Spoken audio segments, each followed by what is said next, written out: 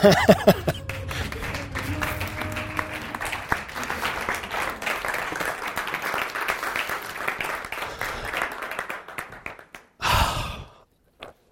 love that. I watched it several times thinking I wouldn't do this, but I did. Do we get that? We are adopted children. We are God's children. Talking with a friend this week. So true. We think in terms of adoption as a status. Adoption is a process. It is a process that ends in a status. The status is children of God. Looking at a definition, adoption is a process whereby a person assumes the parenting for another, and in so doing, permanently transfers all the rights and responsibilities from the original parent or parents. Adoption is intended to effect a permanent change in status. I love that. A permanent change in status. So you hear those words that were spoken by Bill Schick at the beginning of the DVD. He said, an adopted child is no less a son or daughter.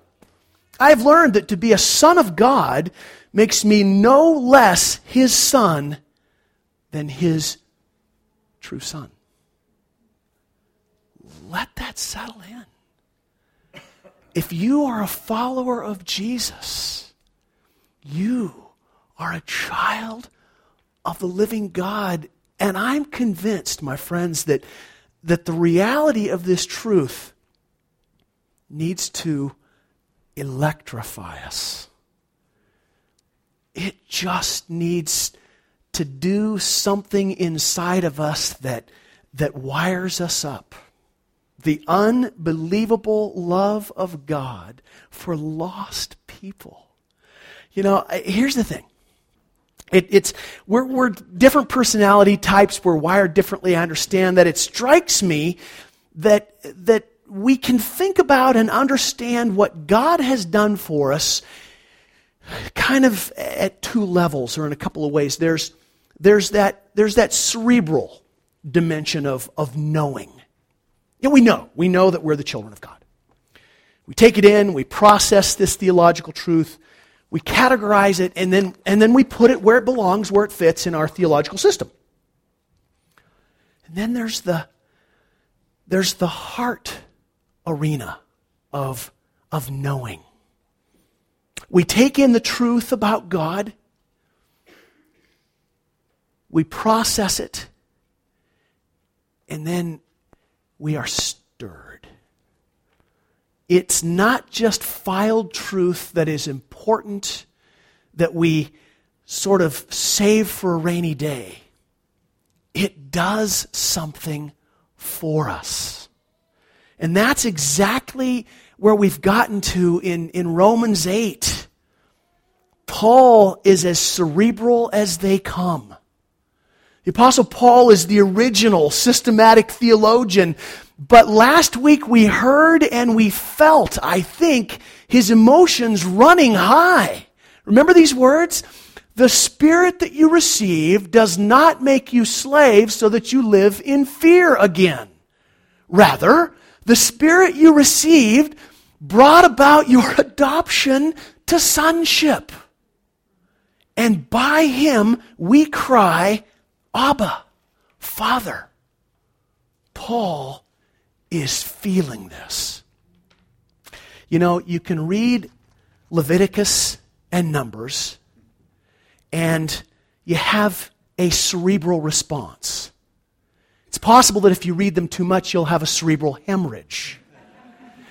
That's just the nature of Leviticus and Numbers. But when you read where we are in Romans chapter 8, you read about becoming a child of the living God. Somehow, it has to find its way into our emotions. It needs to light a fire. If it does not wow us, then something is wrong. We need to take inventory of what's going on in our lives and keeping us from a heart's response to being God's child. It's incredulous. And I think this is the ultimate answer to that question that we've been asking since Resurrection Sunday. So what? Christ is risen, so what? What difference does it make? Oh, not a whole lot. You just go from being an enemy of God to a child of God. Doesn't make a whole lot of difference. Wow. It's the icing on the cake. It's like the summit of a 14er that you didn't climb. Yes, wow, how did I get here? Well, God just put you there. And suddenly your view of life is different. The air is clear. The perspective is different. The views are totally different than what they were before.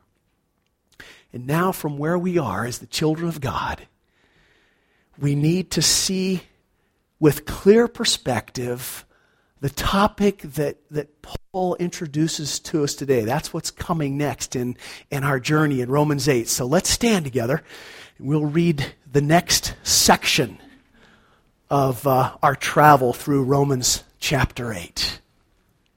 Here we go together. I consider that our present sufferings are not worth comparing with the glory that will be revealed in us. The creation waits in eager expectation for the children of God to be revealed.